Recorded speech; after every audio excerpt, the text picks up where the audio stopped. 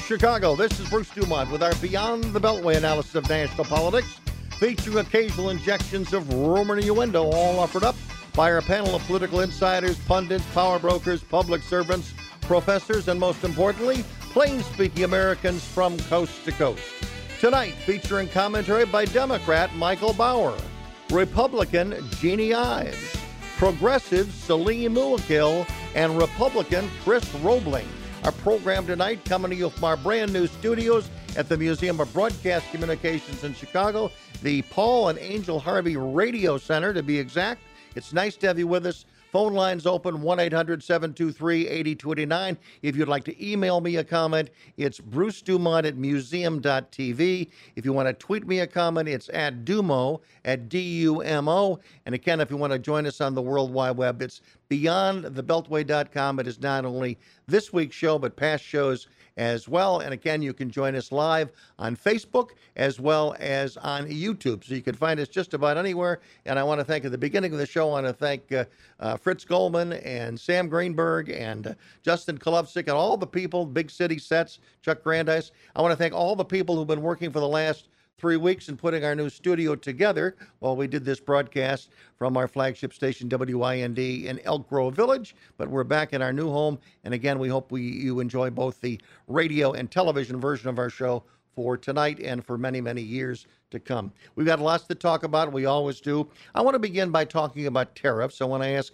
Jeannie Ives, who's one of our conservative Republicans tonight, Jeannie Ives, are you worried that those that supported Donald Trump may end up on the short end of the stick come 2020 on the tariffs issue? Well, I'll tell you what I'm not worried about. I am not worried about those folks who are farmers and agriculture industry folks. I'm not worried about them not voting for Donald Trump in 2020. I think he will be returned to office in 2020. I think those folks are going to vote for him regardless of the tariff situation. And here's why. First of all, we're an agricultural state. In fact, for Illinois, where this is broadcasted from Chicago, so in Illinois, agriculture is our number one industry. It's a $17 billion industry. Over 50% of our soybeans, though, however, go out to China. And so it has hurt them. I'm not saying it hasn't hurt them. However, in December and then again earlier this year, Donald Trump did send those guys about $1.50 in support for their crops on soybeans and stuff like that. So they basically, if they had sold at that time, when you say they were going to make $1.50, what do you mean by that? Two different payments, 68 cents each per bushel on their soybeans. So okay. Basically the farmers that I've talked to say, look, if I got soybeans and I can get $10 a bushel, I'm going to be fine with that. And he brought them up to about that amount.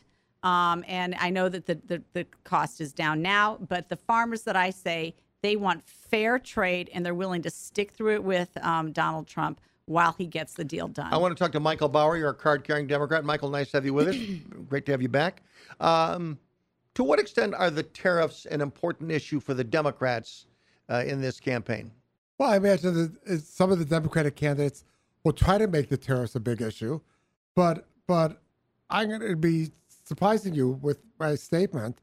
We have gone for decades with China engaged in stealing our intellectual property, with pouring into the marketplace, global marketplace, counterfeit goods, and Democratic presidents and Republican presidents have never done anything about the so-called China trade problem. And I have to tell you something. I don't know whether the tariff situation will work or not, but I give Donald Trump credit that he's at least willing to tackle the problem and try to resolve it. Chris Roebling, you travel around the world. What are they talking about around the world as regards to tariffs? And where do you come down as to whether or not this is this going to be a net plus or a negative for the president in re-election time? Well, I think in reference, I was just in the Middle East and then in India and then in Hong Kong before coming back. I guess what I understand, what I hear is amazement that an American administration is taking these issues on and is doing so both with a growing economy, which strengthens our hand, and with someone who understands economics, who is President Trump. So was this unexpected by virtually everyone? I think it was as unexpected as Trump winning. Is it going to hurt him? I don't think it is going to hurt him because I believe, as Jeannie is reporting, the folks in these affected industries have been hurt, as Michael says, literally for decades.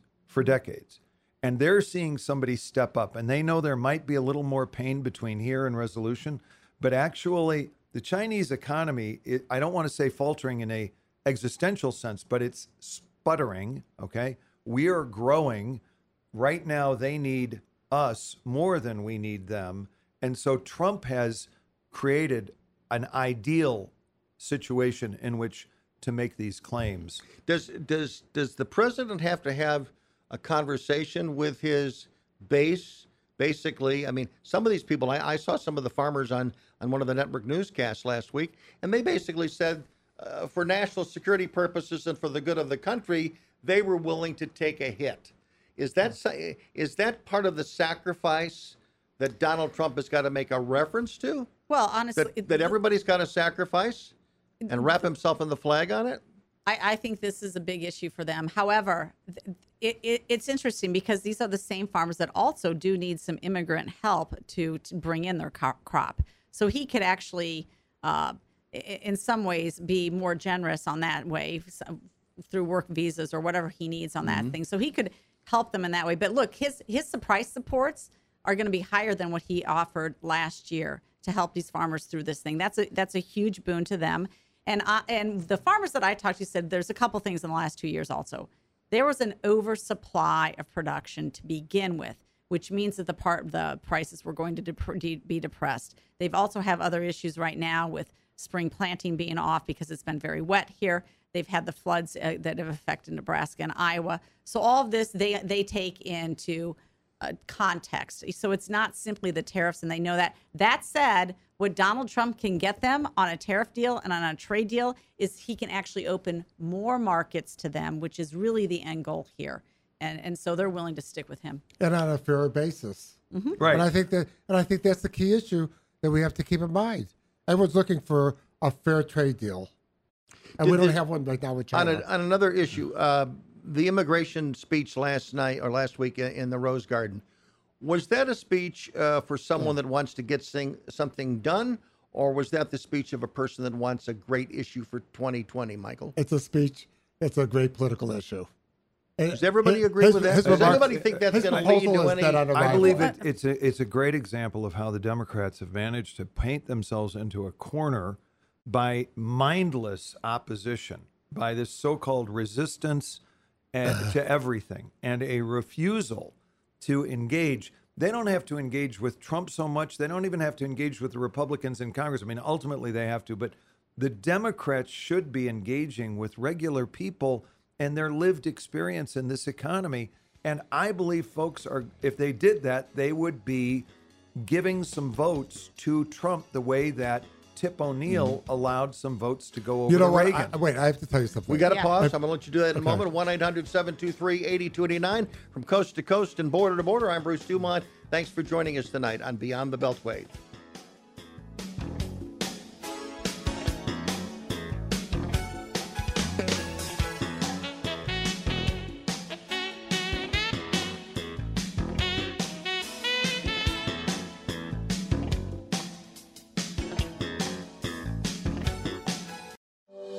A line is a powerful thing. It connects the global economy to your living room. Cleaner air to stronger markets. Factory floors to less crowded roads. Today's progress to tomorrow's promise. Norfolk Southern. One line, infinite possibilities. Bruce Dumont, thanks very much for joining us tonight. Salim Muwakil has joined us, who's running a little bit late with a little problem we ran into downstairs of our brand new studio. Salim, I'm going to bring you up to speed. We were talking about the tariffs, and we were also talking briefly, primarily about the tariffs and how they play in various communities. Is the tariff an issue that your listeners to WVON radio care about? Do they talk about the tariff issue very much? No, not much, unless some connection is made with retail price rises. And, people have been talking about Walmart's dependence on China and how that might affect, some of the audience that shops at Walmart. But other than that, there's really not been that much discussion about it. Now, one of the other really big issues last week was the legislature in Alabama, a very restrictive abortion law signed by Governor Ivey, and there's 7 other states that have varying degrees of abortion bills that have riled up, obviously, the pro-choice community. And again, I want to come back on a political issue now, because Jeannie, you've been very active in the Right to Life movement for a long time, as has Chris Roebling. Is this the way you want this issue dealt with now? You'd like to see Roe v. Wade overturned, would you not? Well, certainly I'd like to see it. I think it was an overreach by the federal government with something that should probably be decided at the state level. And I think that's generally what most conservatives or Republicans believe, that essentially this is not something that's set in constitutional. I have the constitutional right to an abortion, and that it's best left up to the states to decide what level abortion restriction you're going to have. And of course, the more knowledge we've had about abortion, its effects on the human life inside the woman, the mother, and everything else, the more that we know about the pain threshold, the more that we know about when the hearts start beating and all that. The science has informed what we know more about the abortion issue. And I think that you've seen really Americans become far more pro-life and certainly want to reject the extreme abortion bills that you've seen from New York, the thoughts that have happened in Virginia, the comments by Governor Northam about essentially infanticide. That is, to us, very extreme. But again, Pat Robertson said that he thinks the Alabama law was maybe a little too extreme, went too far. Chris, what's your take? Okay. What the heck is wrong with Alabama saying something? What the heck is wrong with New York saying something? This is democracy. These are the laboratories. I agree with Jeannie. What came out of New York and what came out of, in my opinion, Virginia was abhorrent, I think, to any sense of decency and concern about the absolutely vulnerable life within, okay? And when you have Governor Northam talking about, well, we can have the baby out and then the mother makes a decision, then we'll act. It is infanticide. So now Alabama has spoken. I don't think that what Alabama did is any worse than what New York and Virginia did. I think Alabama's trying to uphold the rights of these absolutely, vulnerable preborn human beings. Michael, where do you come down on this issue? And again, the politics of it. We have 2 extremes here. We have one extreme where I don't think anyone wants an abortion on demand, and the other extreme is I think most people want women to have the right to get an abortion under certain circumstances. So who should decide where those parameters are? Frankly, I think politicians are the worst possible people to decide this because they have no clue what they're talking about. But I they're think the this ones is that do something it. that needs They're to be the done. ones that do decide it. I'm sorry? But they are deciding it. Well, they are deciding it, and they're screwing it all up. I mean, I don't want to listen. Well, I want to say, Michael, with if you want to respect, think Governor Northam saying a woman 8.5 months pregnant should be able to have an abortion, well, of course that's insane. Thank you. Okay, I want to get agree. Salim's response as well. Salim, again, your experience with your callers. I mean, a lot of African Americans are very religious people. There's a lot of African Americans who live in Alabama. The perception in the media is that African Americans are pro-choice, but I don't know mathematically whether that's true or not. No, it's not. I don't think it's true at all.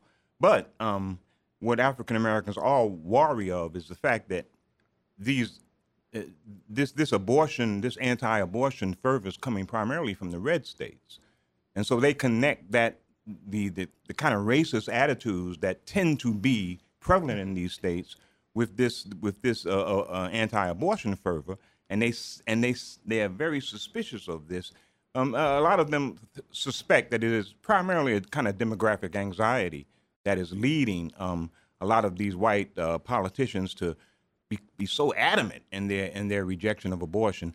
Although the people who would suffer, who would most likely, be have the most aborted fetuses would be African Americans because right. Ginny. they tend to be. That is absolutely right. This is eugenics. That's how abortion started with Margaret Sanger. And we all know that. And that's where they Planned Parent intentionally puts their facilities in minority communities. So why do you? It's not right. It's not fair. That's the racism. That's the racism. Why do you right think there. there are people who really don't seem to care much about Black lives, and in other ways are so? Of course, But actually, I don't agree with you. I think that I reject that premise. You reject too. that premise? Yeah, absolutely. We're the ones If you who talk- argue if you for. talk- if you no, talk to we're the black ones who people in the argue. South- If you talk to black people in the South, they would say, "Are you crazy? We live among these races. We every day we experience this kind of discrimination. How can you possibly say that that's not true?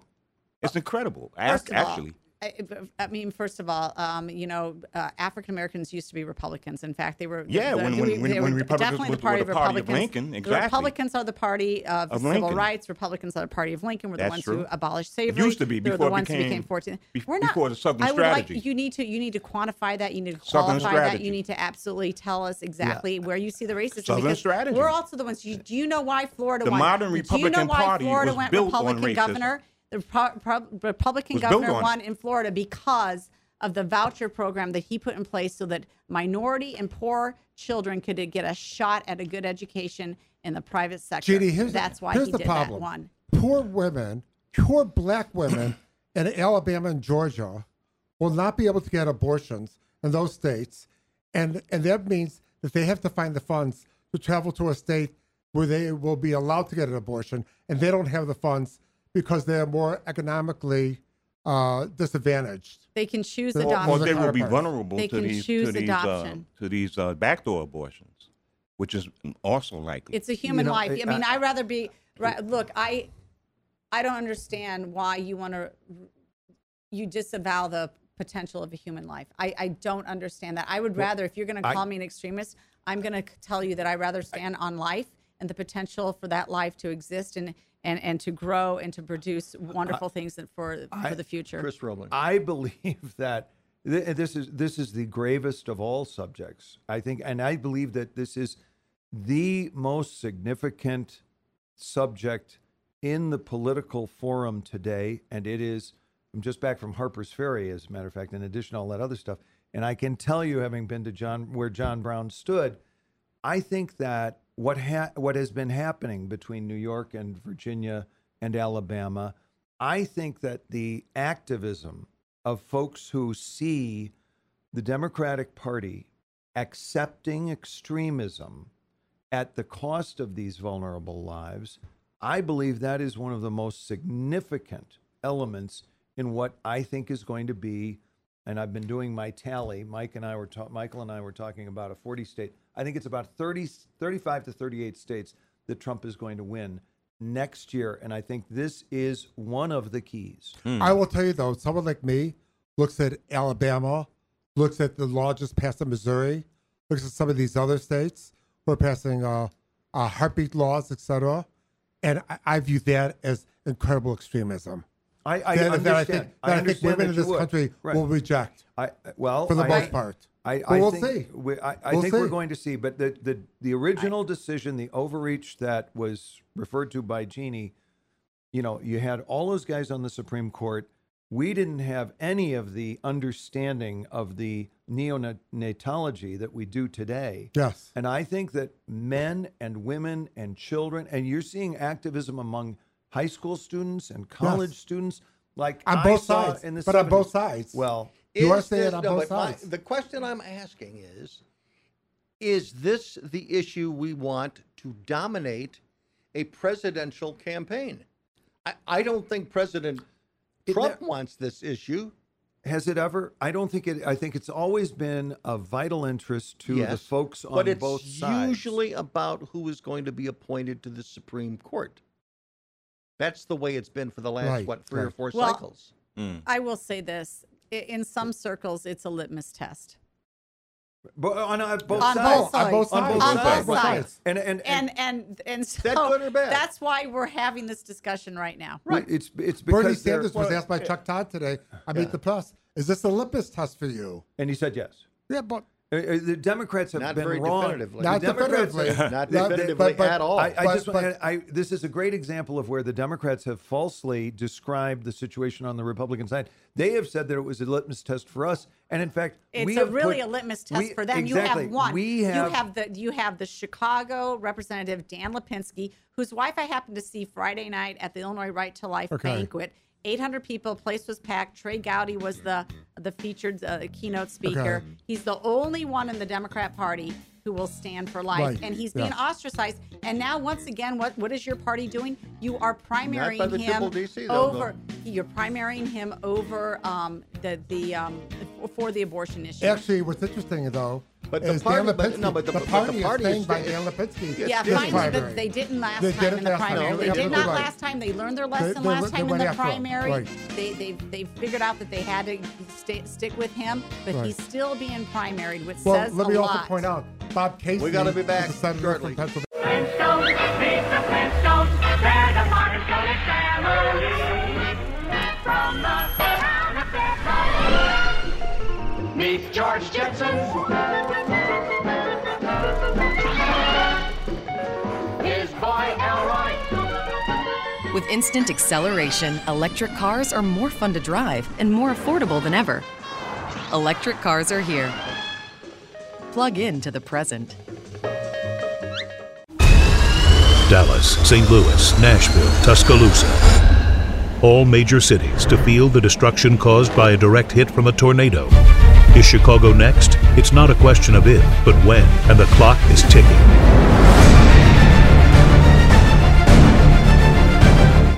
Learn what to do now at ready.illinois.gov to become tornado ready.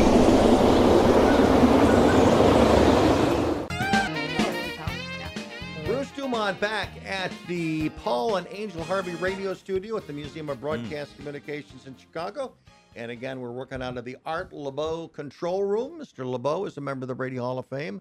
He's the man who came up with the idea of oldies but goodies. Oldies but goodies.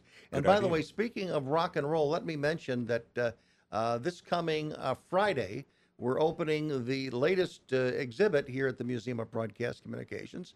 It's produced in association with the Radio Hall, the Rock and Roll Hall of Fame in Cleveland, Ohio. It's called Louder Than Words, and it's about the relationship of rock and roll and politics. The exhibit is already up, so our guests around the table this evening will be the first on their block to see it. But come on down, it opens up. It's $18 for adults.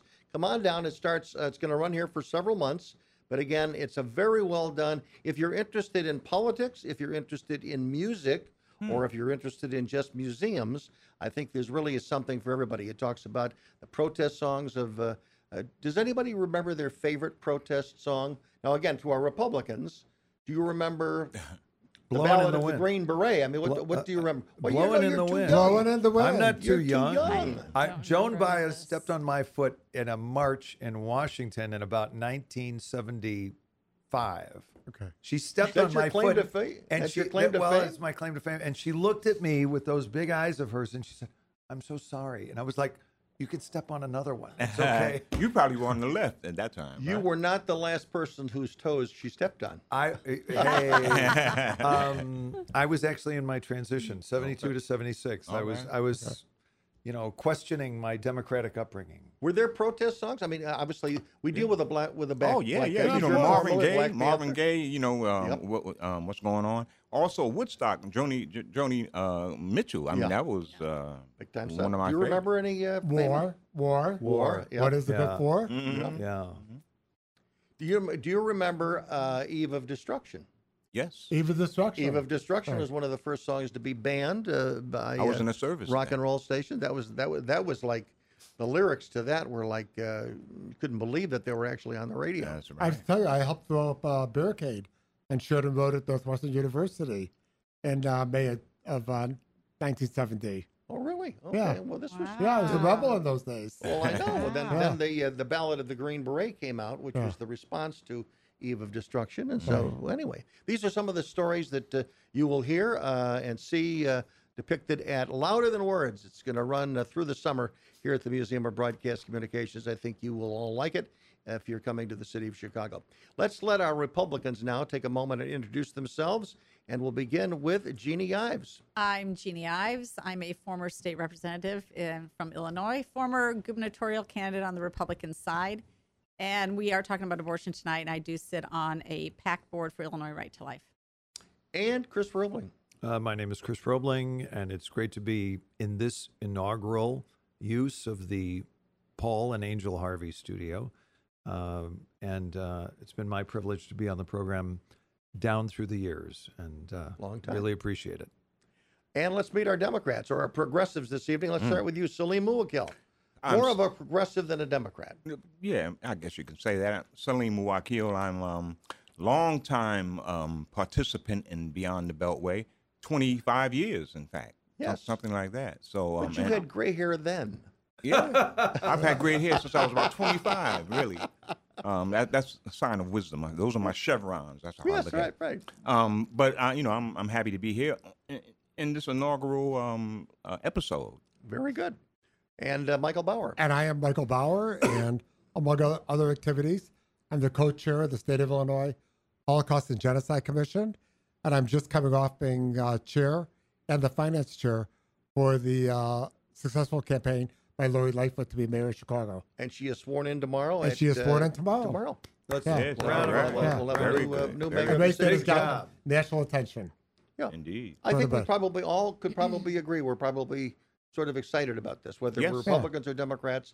There is a significant change in Chicago, hopefully, starting A new era. tomorrow morning. Chicago Well, we're- might be ready for reform. Well, We're I gonna think we're find just out. we're gonna just find out. celebrating that Obama's leaving. Yeah, there's a lot of celebration of that. Let me. I want to talk more about the abortion issue. Obviously, is a hot one. It will continue to be a hot one. But I want to go to our Democrats and find out how do you, as Democrats, how do you deal with this issue? Because I would assume that obviously in your base, it's probably overwhelmingly against the Alabama law. Yes. I mean, abortion has been an important part, or pro-choice Pro-choice. position Right. has been important to you for almost 30 years now. So my question is there any variation of that issue that a Democrat can get away with and discuss? I mean, if a Democrat were to say, as the president said, and as Ronald Reagan has said, I believe in abortion with the exception of the life of the mother, which is what it says in Alabama, right. as well as rape, as well as incest, which it does not say in Alabama. Is that a position that a Democrat could survive with in a presidential campaign? I'll start I with don't you, think Mike. so. I think the party, rightfully or wrongly, is at a point right now where I think you have to be 100% pro-choice to be an effective candidate, to be a viable candidate. Do you agree with that? Yeah, I think so. I think it comes down to this question of a woman's right to her own autonomy. And when it comes to those issues, even African Americans who are, for the most part, anti-abortion, Right. they still treasure this freedom of a woman's choice.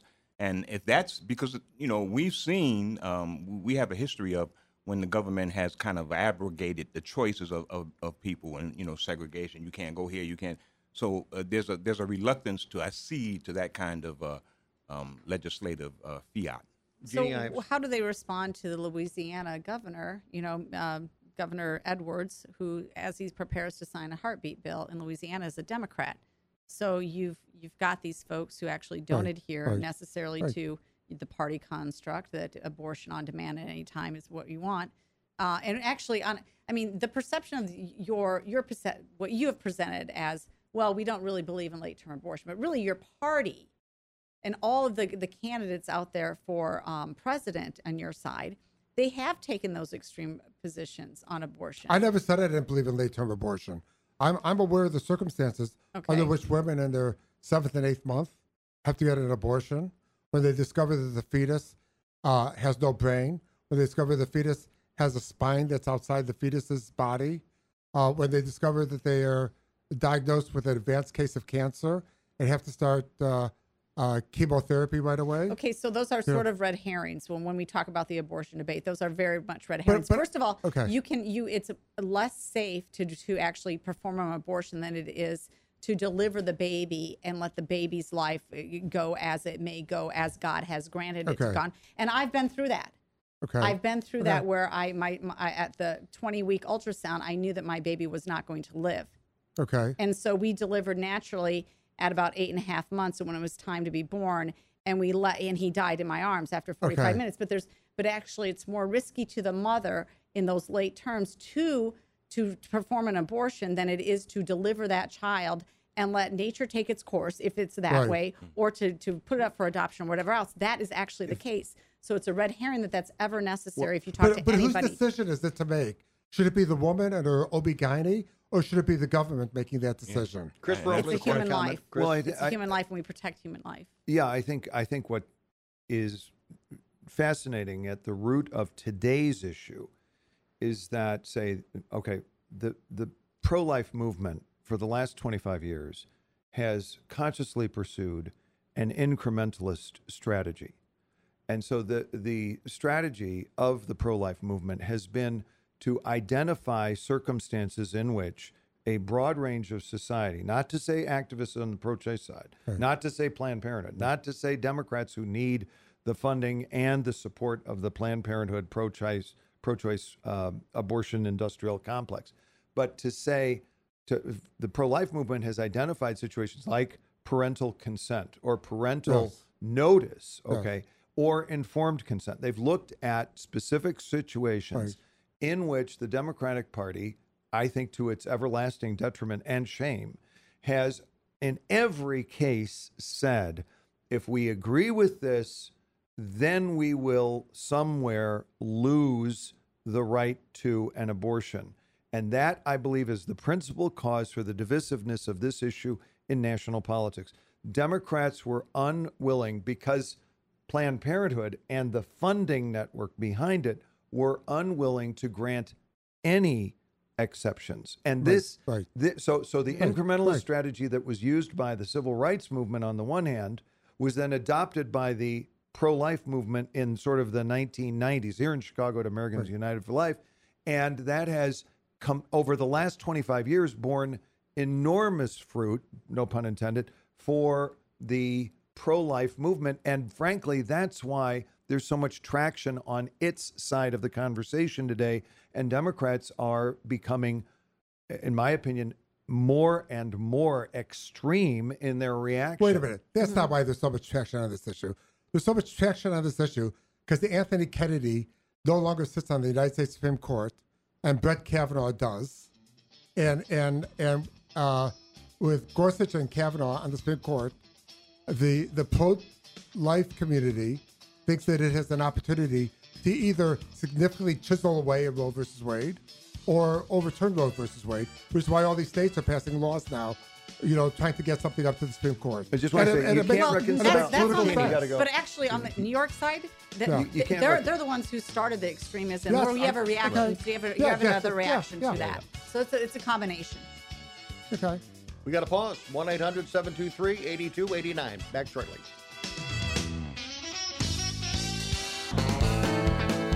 If you look hard enough, go off the beaten track far enough, you'll find an America teeming with the unusual, the odd, the downright strange. I'm Will Klinger, and I'm your guide on a package tour we like to call Wild Travels. Join us on our weekly road trip to see America's most offbeat and unusual attractions. Wild Travels, available on your local PBS station, or it darn well should be.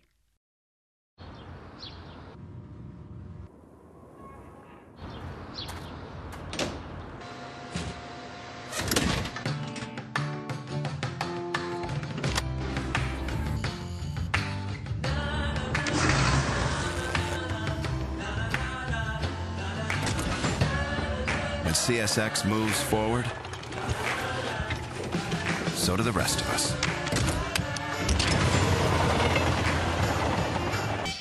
Stand by. Bruce Dumont back in Chicago. I don't think that was on the air. I hope not. When you were talking about somebody was an absolute idiot. not. You'll just have to figure Hope out not. who that might be. I want to come back to an issue, and I want to let Celine kind of weigh in on it, and that is the president's decision that his new plan for legal immigration. And he wants to turn the system into a merit system, not based on families, not totally. There's a percentage that will be. But he's basically arguing that, there's people who have merit. We want them in the United States. We shouldn't shun them. And he basically said, we don't want to wage war against brilliance or genius. Do you agree with him on that? I agree. We shouldn't wage war against brilliance, no doubt. But I mean, at the same time, it's a sort of a restrictive position that he's taking. Is merit a bad word for you, like it is for No. Nancy Pelosi? It's not a bad word for Nancy Pelosi either. I don't think. I think she said it was. Well, she's saying that when it's used as a litmus test or as some sort of barrier, then it becomes a bad word, because it's just like the how many beans in a bottle that black people had to count to vote once upon a time. That was knowing how to count is not a bad thing. But knowing how to count beans in a bottle is not a productive exercise. Is merit a good word for you to use, Chris Roebling? Absolutely. And I think this is, again, this is a case where the Democrats are painting themselves into a corner. They're refusing to discuss the real issues that are confronting Americans. Jeannie already talked about our need for, relatively speaking, low-skilled workers. And, that was part of Simpson-Mazzoli. That was part of Reagan's plan with the Democrats. And then the rest of that wasn't funded, as a long story. Trump is acknowledging that we're going to need people with, relatively speaking, fewer skills, and we need a lot of people with higher skills. And all of the people we need... Who could also take jobs from Americans. No, actually, when you get into the higher end, the HB1 visa programs, things like this, you're talking about people who are absolutely needed, because we've got, don't forget, at this point, I've been out of the country for 2 weeks, but we're right now in a situation where we've got 7 million empty jobs and only 6 million people roughly who are unemployed. Now there's a whole nother group of people that aren't participating. But what Trump has done is he has said, we need a immigration system that benefits the American economy and the American worker. And that's what he's trying to deliver, and the Democrats ought to engage. But Michael, he's trying to. You say he's trying to deliver, but in his remarks in the Rose Garden, he left out two large groups of persons who have been the subject of the immigration debate. One are the Dreamers.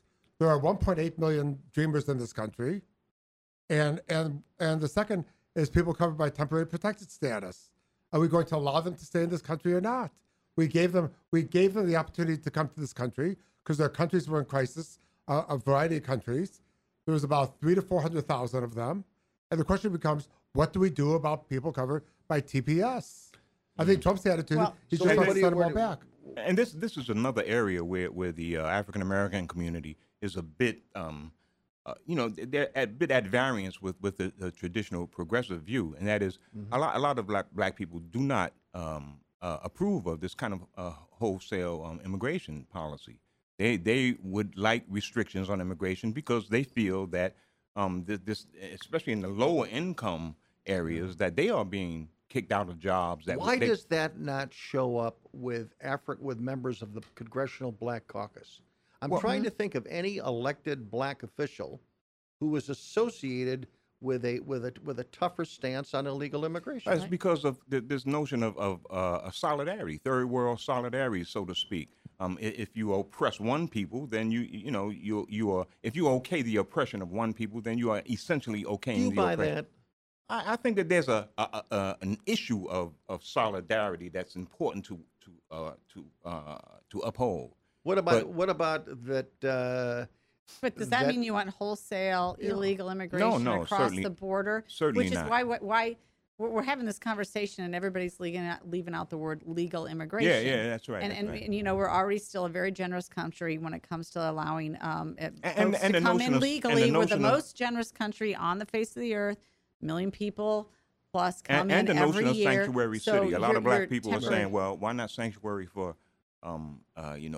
inmates? Or what's happening with mass Well, incarceration? this is where Well, that's my question. Is would That's- those people who are getting out of prison, do they feel that their jobs are being taken? Yes, indeed. Okay, because This is an internal contradiction within the Democratic Party Party. that needs to be exploited fully by the Republicans, who, generally speaking, and I say this as a loyal Republican after my switch in 1976, are too stupid to do it, too stupid to exacerbate these internal contradictions.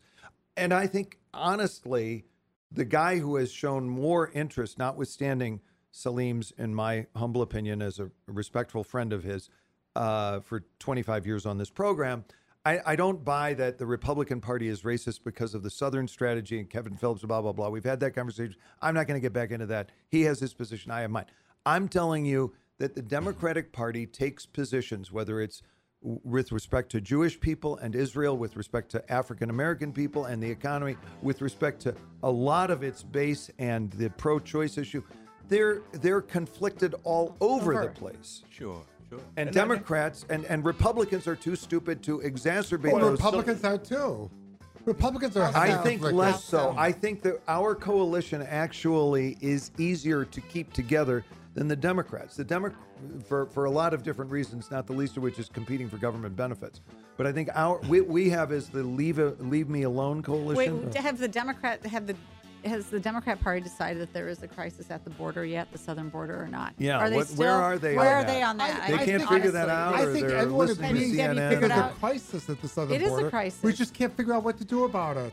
Okay, And there's well, no proposals on what to do about it. That's not true. Trump has had proposal after He has a new- proposal. what about the new And when plan? you're talking about I mean, the it's Dreamers, not a piece of legislation yet. But what did you think about the basic elements of his immigration plan? of this immigration plan, that we're going to change the ratios, that we're going to have Yes. skilled workers, and That's part of it. okay, and He wants and to what are change the rules. We on- discriminated even back at Ellis Island when people came through. There were all sorts of Yes, I categories of understand that. discrimination as to whether or not you were going to be allowed in. Were you going to be productive? Did you have any diseases? Are you, But we have a serious problem. Capable of First of all, learning. we have a serious problem with Guatemala, Honduras, and El Salvador. Hi, I'm April Jewell, a teacher in Ballard County School District in Kentucky. Last year, Welcome to the world 2116. You can fly across town in minutes or across the globe in under an hour. Whole communities are living on Mars. And solar satellites provide Earth with unlimited clean power. In less than a century, Boeing took the world from seaplanes to space planes, across the universe and beyond. And if you thought that was amazing, you just wait.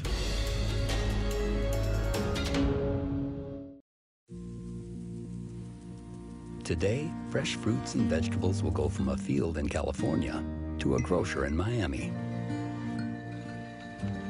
A bottle of beer from Eagle Pass will journey to a restaurant in Manhattan. A 2x4 in Oregon will find its way to a townhome in Denver.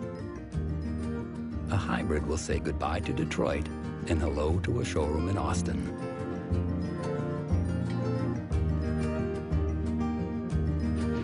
While a steel beam will leave a mill in Illinois for a high-rise in Phoenix. And a flat screen in China will head to an electronics store in Memphis.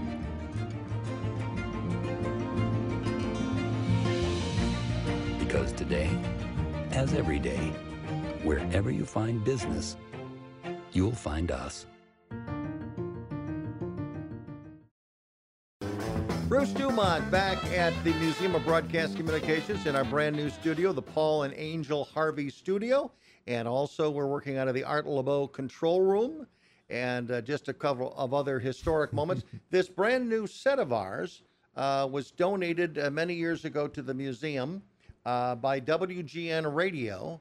And this is the studio, and I am sitting where the legendary Radio Hall of Fame member Wally Phillips sat in this chair. Bob Collins sat in this chair. Spike O'Dell, Extension 720 with the late Milt Rosenberg also used this studio. So this is a very memorable studio in the history of Chicago radio. But again, the funding for much of it came from Paul and Angel Harvey, and Art LeBeau provided the support from the control room. So again, all together, we're making this available for where we do this program from, and we're also making it available for radio stations around the country. So if there are affiliates listening to this program this evening that would like to originate their show from Chicago at some point, certainly not on Sunday night between 6 and 8, but do let us know if you'd like to bring the show to Chicago. You can do it. And again, we're literally right outside the Radio Hall of Fame gallery here at the museum, which we'll show to you in the next several weeks. But again, nice to have you inaugurate, as well as our guest this evening, our brand new studio. I want to talk about Iran. I mean, how can you not get to it when there's been discussions and alleged plans of 125,000 troops, which the president says is way too many, too few rather. Jeannie, you are a military, you're a captain in the Air Force Reserve or Army Reserve. Former, and you have sons that serve this country.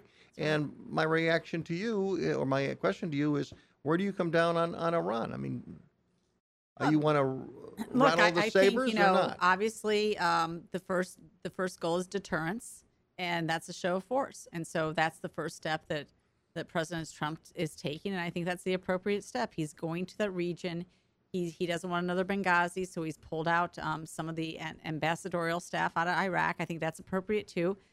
They from what I've read, have real solid intelligence that Iran is up to something. And maybe not them specifically, but the satellites that they actually, fund and give weapons to. So I think deterrence is obviously the first goal of the Trump administration, and that anybody who says that he's leading us right into the path of a ground war, I think that's hyperbolic at this point. Michael Bauer, what's your reaction to the president's I've said this before. comments? First, I think the objective of our policy toward Iran should be regime change. Okay. We should be doing everything possible to have the Iranian people oust the mullahs from their theocratic regime. That being said, I certainly don't think we want to go to another war, but I think the sanctions that we've imposed on Iran have been extremely effective, and I think if they could be tightened, they should be tightened. Chris Roebling.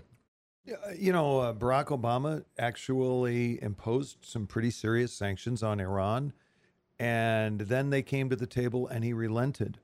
And it was a senator from Illinois, Mark Kirk at the time, himself a United States Navy Reserve officer, said, no, we've got to tighten those sanctions, just like Mike Bauer is saying tonight. And that's exactly right. And that's exactly what President Trump has done.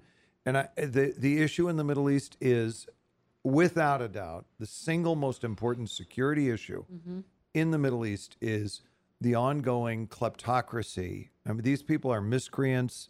They are abusing. If it is not my place to say, as a Christian, it appears to me that they are abusing their religious offices, and there's a lot of evidence to support that.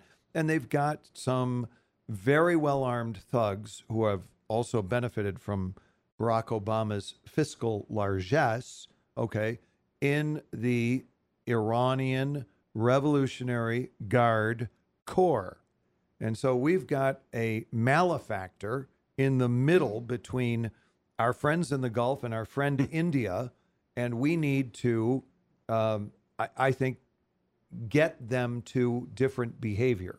And if that ends up in regime change, hallelujah. That's right, but it's not something that that we are going to exact on our own.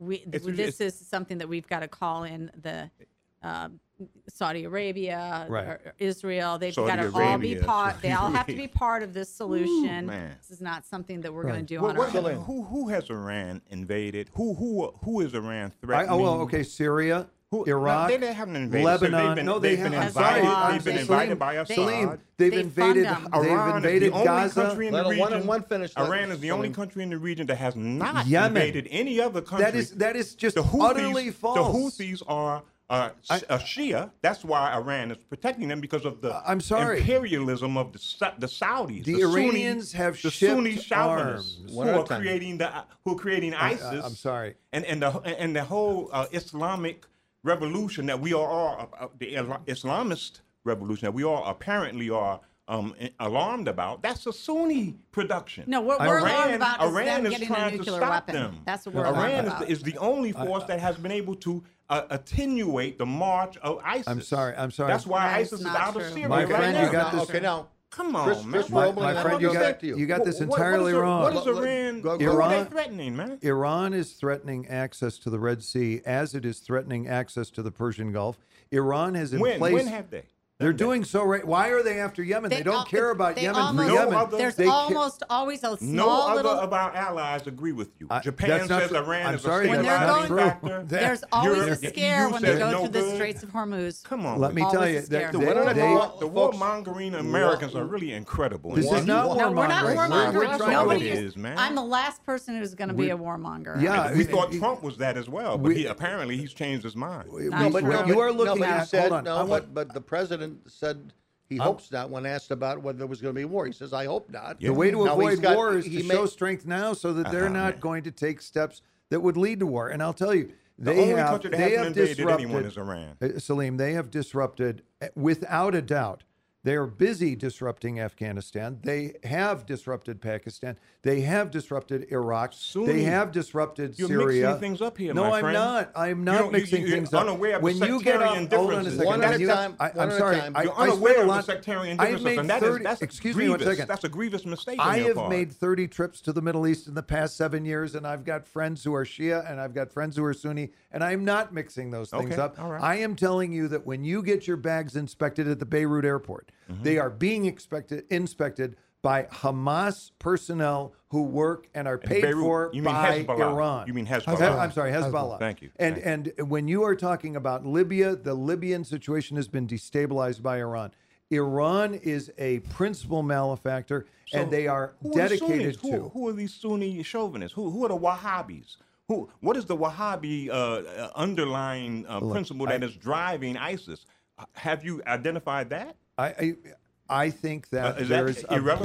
bit. There is I don't think that Saudi Arabia is invading Syria Yes, and Lebanon, Yemen. and Yeah, Gaza. and- No, I don't think. I think Saudi Arabia is defending itself from in Yemen. Yemeni. And I think that's a very tough situation for our ally. I have been at the Riyadh airport when our technology has been shooting We've down got to pause. rockets shot by 1-800-723-8289. Iran. 1-800-723-8289 is the phone number. Back with more Protecting themselves. The heated Houthis. conversation in a moment.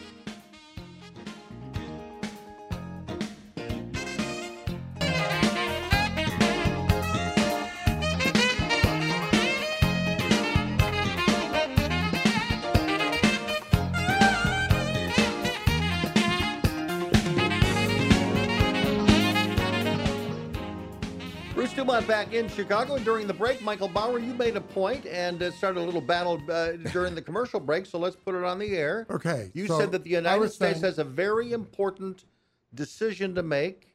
What is that decision? And the issue in the Middle East is who would we rather get into bed with, the Saudis or the Iranians? Recognizing that neither one is frankly a good player, neither one is a positive player. So the question is not who is the better of the two, but who is the less worse of the two. And I think, from my perspective, I would much rather get in bed with the Saudis than the Iranians. Okay, now we heard from Salim. He totally disagrees Yes. with that. Yes, I disagree. Let's hear from our Republicans. Let's say it's a binary choice. You got to choose one or the other. Jeannie Ives, Well, lean in. Let us Right know. now, you have no choice but the Saudis. I mean, the Iranians, run by the mullah and their entire theocratic. And Saudis are not position. theocratic. Well, of course they are, but at least that they're friendly to us. They've actually let us Wahhabi is hold ground while we took care of Kuwait. I mean, they've been friends that way. So, I mean, Iranians, you can't even deal with them. And we're like, we're not. We don't let have them murder a sanctions. journalist. We don't have shame. Well, Saudis, right? We didn't let them. We didn't let them. They did mistakenly that. went They in- did that. down that chain. But It's we didn't, terrible. I want to tell you. we didn't really pursue it. No, look, there's plenty. That's why this is Look, this is terrible. yeah. It's a terrible choice. If you but- want the Middle East to flourish, if you want not the going Middle with East to Iran. flourish, I'll tell you two things kind of in response. A, the Iranian people are among the most sophisticated, cultured, Indeed. well-read, brilliant, Indeed. cosmopolitan, open, interested, and interesting people you're ever going to find anywhere on the face of the earth. That's number one. And they're being completely suppressed by what they refer to in their parlance, in their expression as, quote, the stupid regime. That's what they call it. The stupid regime is doing this. The stupid regime did that. And we you've hear got- that in the United States as well. Right. We've got people over there who have their life savings on Tuesday is when they wake up on Thursday, it's worth a third of what it was on Tuesday. Why? Because of the galloping inflation that is underway because of the stupid regime. Okay. So one thing is the Iranian people. Which is partly responsible for because of our sanctions. Our sanctions look, the sanctions are there Let's understand to that. hurt the regime. Yes. And there's going to be damage, but There's on the collateral other damage. side of all of this, Yes. you've got people who can get liberated. And the second point is, I will say about the entire Middle East, in my humble opinion, the single most important issue in the Middle East is K-12 education. K-12 education is the key to the Middle East, in my humble opinion, having had the privilege of going there 30 times in the last 6-7 years. I'd have to You agree with that. you get kids learning at international standards, and I think the Middle East is going to have a blossoming of you already see it. Will the Saudis allow that to happen? Yes, absolutely. I mean, I'm working on a STEM school But in why Mecca. why do you think the Saudis will allow that to happen? Because I think that the Saudis understand. I think that all of They're the the Middle most East restrictive of all. Wouldn't you they're say? not. No, they're not. Okay. They are becoming serially less restrictive. I mean, for instance, the religious police are no longer issuing citations, so on here's the the street difference, corner though. and What you things brought like up this. is really important. There's a difference between saying, well, we want to align with one particular government head, Iranian or Saudi, and it's another thing to say the people. Right. Underlying all Right. of this is the people and who, what can we do for them? Right. And in Iran, basically, you have to stoke revolt. Right. To make Well, something how happen. likely But is what you're that to doing is happen? you're forcing Well, the the rally- sanctions- the rallying sanctions are around going the to flag help. instead Wait, of no, stoking revolt. hold on a with these second. sanctions and I wanna whatnot. say That's that- what Oh, the- there's no flag to rally around there- in Iran. Well, in it's the Iran- Islamic flag. No, but No. What I you mean, have, No, you're- I'm Salim's trying point is that if the United States is perceived as picking on Iran, even the stupid regime that they're talking about there, Right. aren't the Especially the people stupid going, regime. aren't the people going to rally around their Exact- stupid that- I don't think so. president. No. They're rather than- fairly. I they- agree with Chris that they are a fairly sophisticated society. They And who and has they're never not- invaded anyone. Well, As opposed to the Iraqis and the other Sunnis, all right. the imperialistic Sunnis who You seem surround to have a them. thing against Sunnis, which Well, I'm not. I'm It's only like sa- having a I'm- thing against Lutherans. I'm talking It's like about having a thing history. against I'm talking about history. conservative Jews If as you look at opposed to. history, Let's let Chris, Salim talk. If Go you ahead. look at history, the Sunnis are implicated by their imperialism. Look, I think that. Let me tell you something. After Mary Jo, my first love is history. Okay. Okay. And I'm going to tell you, Mary Jo is your wife. you have got to know that there has been a lot of bad stuff done in the name of every religion. Roman Catholicism, Lutheranism, I'm talking about Shia and Sunni, Sunni. Shia, and I don't think you should say Sunniism is the problem in the Middle East. Wahhabi is the underlying Okay, ideology. you've said so. You've said so. I haven't understand. said it to the audience. I said Okay. it to you personally. Okay, but I all want right. everyone to know So- what I'm saying. but- The Wahhabi version of Islam is the animating ideology behind ISIS, behind the Taliban, behind all of these Islamist groups that we seem to I be. disagree. There are- what was there- what was it? 19 of the hijackers were Saudi. Or Exactly. Yeah, there are Shia extremists. Where have they shown Folks, up? we have callers on the line or a caller on the line. They've been waiting a long time. This is, I believe, Tom in Youngstown, Ohio, listening to us on WPIC out of Sharon, Pennsylvania. Go ahead. Good evening, Bruce, and to your guests. As far as the trade situation with China is concerned, why don't we just forget about trading with China? I mean, we started trading with them because they had a billion people, and we were trying to bring them into the family of nations. It hasn't worked. In fact, they weren't really customers. They aren't customers of ours. We're customers of theirs more than they are of ours. And I really think it'd be advantageous if we switched our trade situation to India. Yes. Not only for them, for us. Who is this? Who is this caller? This is Tom in Youngstown, Ohio. Tom, I just want to tell you, I want to tell you, Tom, I had a long conversation in India a few days ago. Mahdi. Exact same point. India is almost as big as China, and within this decade or next decade, it will have more people than China, 1.35 billion and growing. Far more liberal. Number one. Number two, it's a common law system. Number three, they've got a middle class there that is bigger than our entire population. Okay, they speak English. One big one. And they vote. They vote. They are small D Democrats. And the other one's very important. Let Tom talk. They are right on the border of China, and they've had feuds with China before. They are right next door to the Islam nation. Pakistan, in fact, was divided from India because of its Muslim predominancy. And on the other side of Pakistan is Afghanistan, and on the other side of that is Iran. Now, you've got 1 billion Chinese, you've got 1 billion Muslims, and you've got 1 billion Indians. And, we can't continue to be the sheriff of the world. I think it's time we build up India, and both economically and militarily, and deputize them to take care of that, at least to a certain extent, take care of that part of the world. I just want to recommend a lot of respect for 5,000-year-old societies when we come from one that's sort of 450 years old. But having said that, I think that India is achieving an enormous amount. Its economy last year surpassed that of France. Okay, so India is now in sort of the top 6 or 7 economies in the world, and it is only going to grow. And I agree, we've got a lot more in common. We've been through some dry spells in our relationships with India. That's a long story, far too much for right now. Now is the time to focus on India. And I also agree with the other thing Tom said. China has proven itself after people like Bill Clinton and people like George Bush and even Barack Obama went out of their way to embrace China, and to try to get China to join the community. China has proven itself to be a terrible partner, and we've got a. They're cheaters. I have a question about India, and again, this is based on perception. I've not been there 30 times or 20 times or whatever, but based on perception. Yeah. The perception that I have of India, obviously, those from India who come to the United States, seem to be very bright, very productive.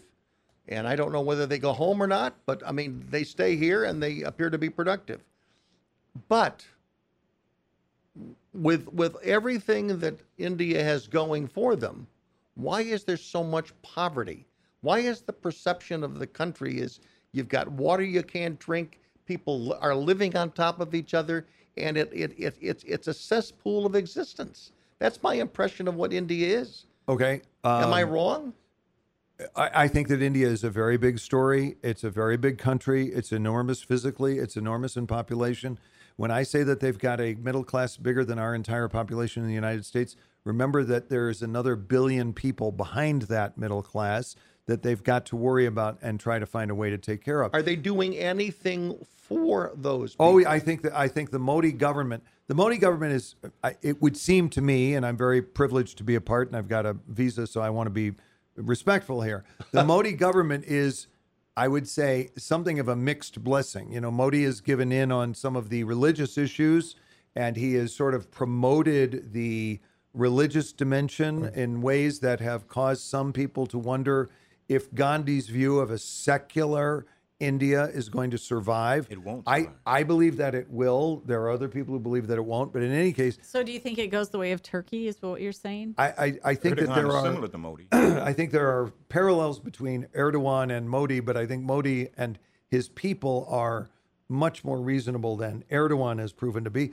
But I think that in terms of your big question about poverty, the economy there is growing rapidly, and I think that is what they have to do to eradicate poverty, which has been endemic for, as I say, 5,000 years. Yeah.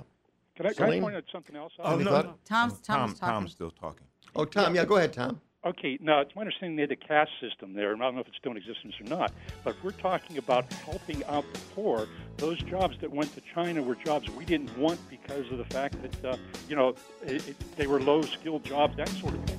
So it would probably help their India's poor out, and, then as you say, their middle classes there, they probably wouldn't want those jobs anyway. Tom, So we got to it would be a pause. win-win. Tom, you bring up a good point. We'll continue the conversation. Thank you for your call. We will roll on from Chicago in our new studios. Don't go away.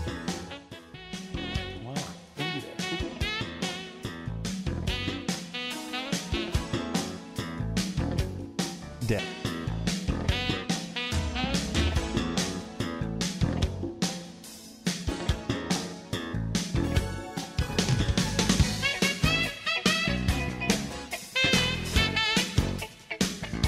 Not saying you yourself personally. Bruce Dumont back in Chicago, and Chris Roebling, continue with your point. You're making a point about Joe Biden and the problems that you see the Democrats making.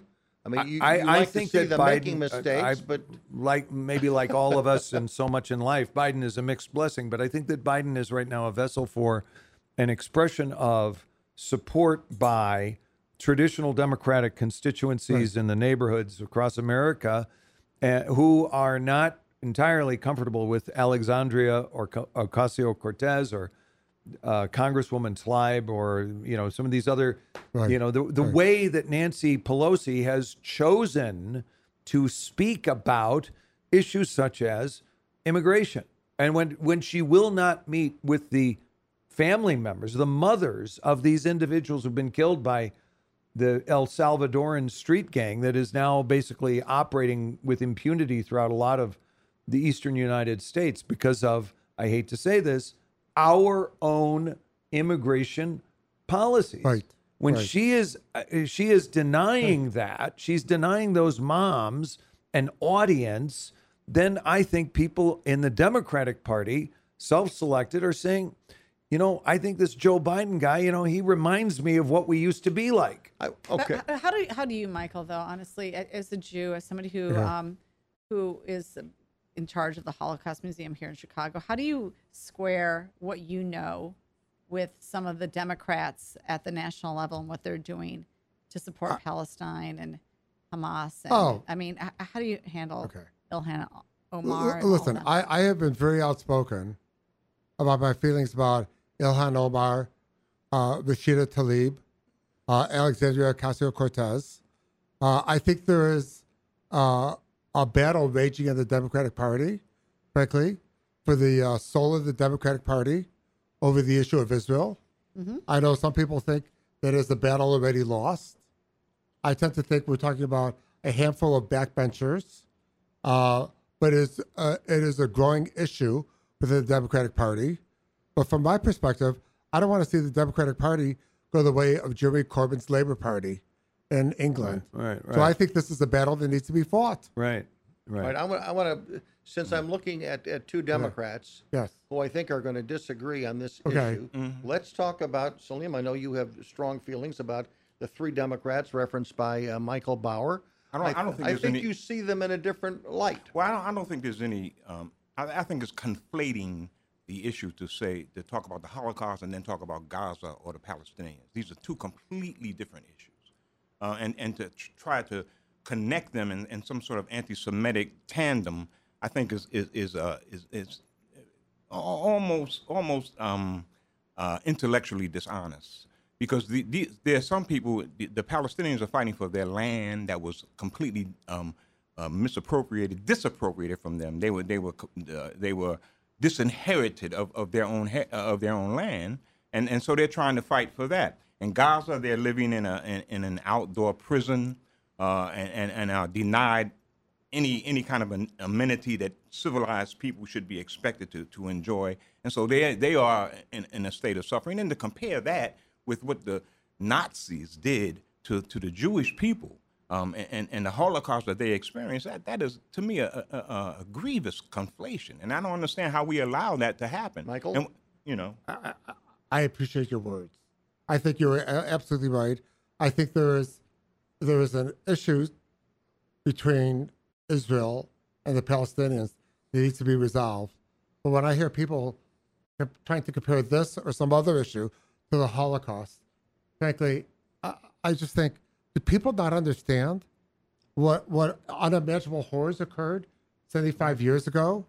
I mean, we had a mayoral race in Chicago where the campaign manager, one of the candidates, posted on Twitter a picture of Nazi guards on trial in Nuremberg and said they were following orders just like one of the mayoral candidates was following orders. And I, frankly, went berserk at this and not only texted the campaign manager, but I texted the candidate. I said, this is just unconscionable to try to devalue the Holocaust like that. Yay, Michael Bauer. Yeah, Let me tell you, John McDermott lives on. Where does the future of that debate within the Democratic Party go? Because every time one of these three representatives, primarily the representative to lead from well, I think a lot of Michigan, people spoke up for her. Yes, the last time there was a general. But every outpouring. time she says anything, she's by the a right lightning wing. rod. By the right wing, but the national media picks it up because do they just want the battle? They want the fight. They want the. Well, it's good for ratings, number one, and but the real problem is, between the Israelis and the Palestinians, there has to be a political will on each side to want to come up with a peace arrangement. That's true. And I personally don't think the political will exists on either side, because I think each side has convinced itself that there could be a one-state solution where it takes over the entire land between the Mediterranean Sea and the Jordan River. And that is not, from my perspective, a practical or feasible solution. You still support a two-state solution? Yeah, absolutely. Since we met, I want to get everybody's reaction. Since Facebook several weeks ago, they banned Minister Louis Farrakhan. They banned Alex Jones. Right. And several others. Milo or whatever. Milo Yiannopoulos. Milo Yiannopoulos. So my question to you is, do you support that? Should people, no matter how offensive their comments might be, should they be banned from Facebook? Jeannie? It's a private company. You can choose to use Facebook or not. So how we regulate it in the future is interesting. However, a ban, I mean, you're delving into who do you let go to your restaurant or not? In a way, right? Is everybody welcome to the restaurant that you have open for business, or is this a private club? I mean, I don't know where that stands. What do you think, Michael? Well, I tend to see this a little differently. I was delighted by Facebook's actions. I think hate speech leads to hate action. And there's a direct correlation between the speech and the action. And people who are out and out bigots of any sort, whether they're anti-Semites, whether they're racists, whether they're Islamophobic, whether they're xenophobic, if the rhetoric gets to a certain level, I don't think they have the right to free speech. How does who do we determine what is hate speech? Yes. And additionally here, the answer to hate speech is more speech. Well, to I some understand. degree. I mean, I've heard that a great do deal. believe that. But if Twitter had existed in the 1930s, could you imagine what the Nazis could have done with Twitter and with Facebook and Instagram? Well, so that scares me, and I will tell you, I mean, but I don't have know friends all the time getting banned, for, getting put in jail, Facebook jail all the time for comments or words that come up, and they don't even know why. It could be the abortion issue, could be whatever. What is it's a thorny hate dilemma. speech? It really is. I mean, you look at Rwanda, for example. There was a proliferation of hate speech before that genocide. Right. Yes. And a lot of people, right. and a lot of people are saying, well, that inflamed tensions in ways that were unnecessary. And so I think you have to be careful about that. But at the same time, you also have to understand the need for expression, and that contrary speech is sometimes the best. So you have to take action when the action occurs, though. That's the thing is, I think that the problem here is that there's sometimes a disconnect of getting the perpetrator once a criminal act actually occurs. That should be prosecuted immediately, taken care of, and everybody should know that that's how it's going to be handled in the future. And so if we had, I mean, look, there's no place that's more lawless than Chicago right now. with the whole Jussie Smollett stuff. I mean, it's serious lawlessness, and that's why you're maybe a little bit iffy about.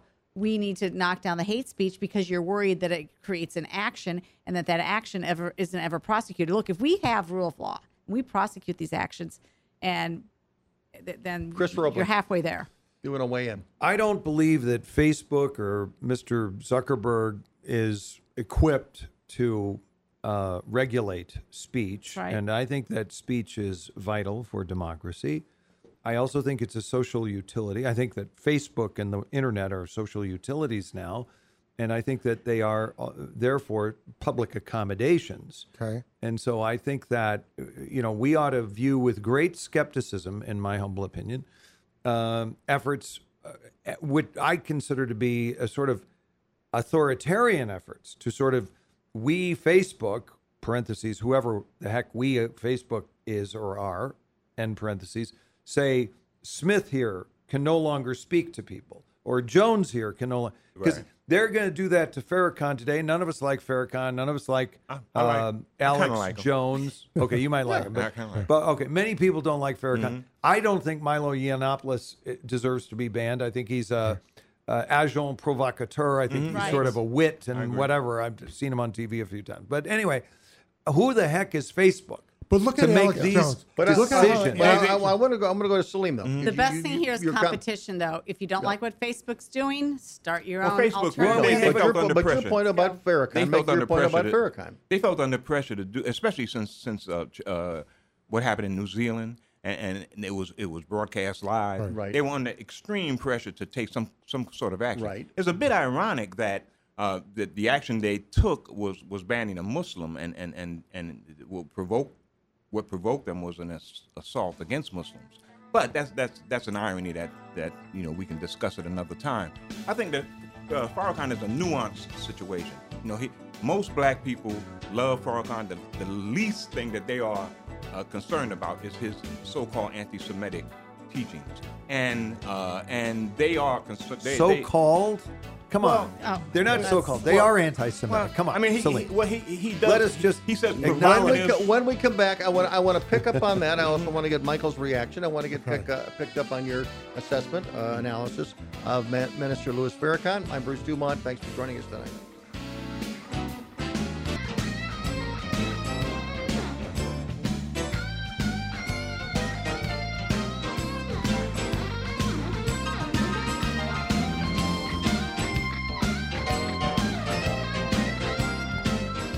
Bruce Dumont back in Chicago. We're having a heck of a show during the break. We should probably put that out on a separate pay-per-view. How about a pay-per-view version of Beyond the Beltway?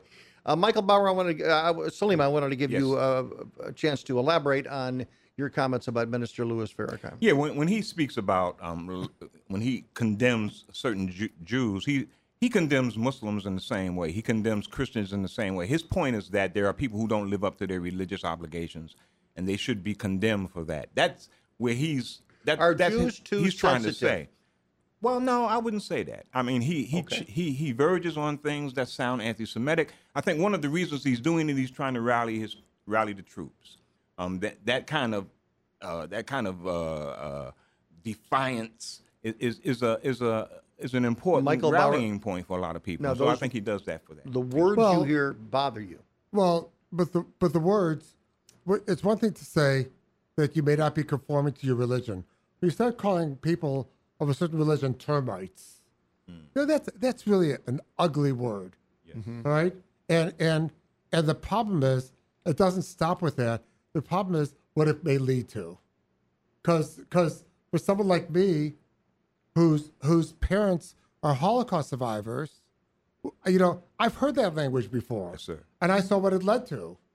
Well, that's the language that they had in Rwanda and Burundi. Yes, that's true. I mean, it was a similar language, and it was on a radio station.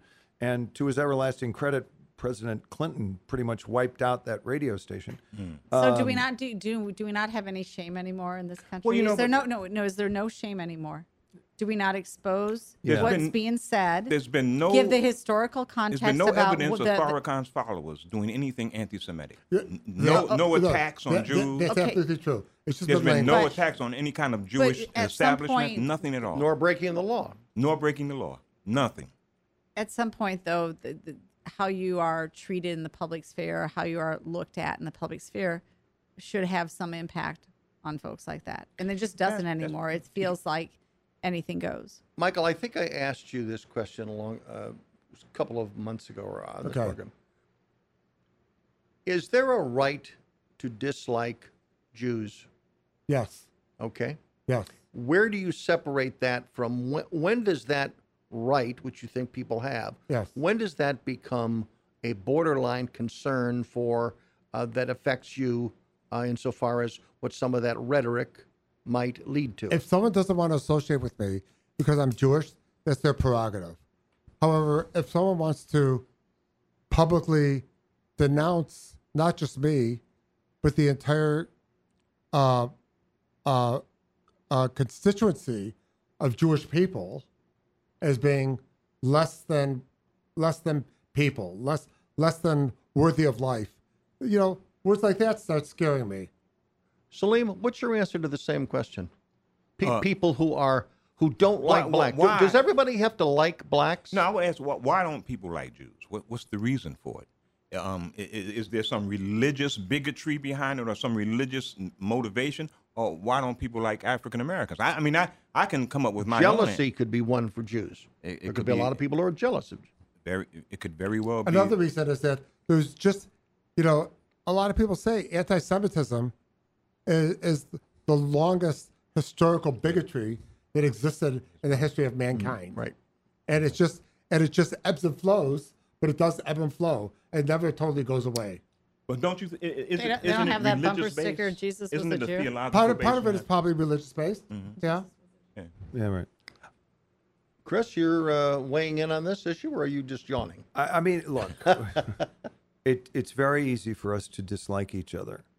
It's very rewarding when we find ways to work together.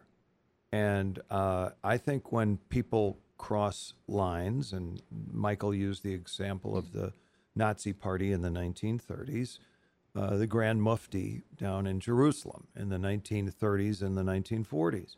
When you, in my humble opinion, spokespeople like for the Palestinians and what they have said, I don't think that you can look at the historic record of what Palestinian leaders have said about Israel and about Jews and find from the leaders, okay? I'm not talking about crazy people on both sides. I'm talking about, you look at what Arafat said about Jews and about Israel and the Jews. No, not and about you Jews. look at what the leaders of Israel have said about the Palestinians and about Arabs, and I don't think there's a balance there. And I think that's what about deeply the concerning. desire that we have now, Jeannie, that at least in political circles, you are obligated to denounce your enemy. Right. You've got to denounce them. You can't just say forget about them. I mean, their language. I mean, there's people. I mean, denouncing Donald Trump. Donald Trump could say anything tomorrow, and there will be a group that will demand that somebody denounce him. Usually a Republican. You got to stand up and denounce them.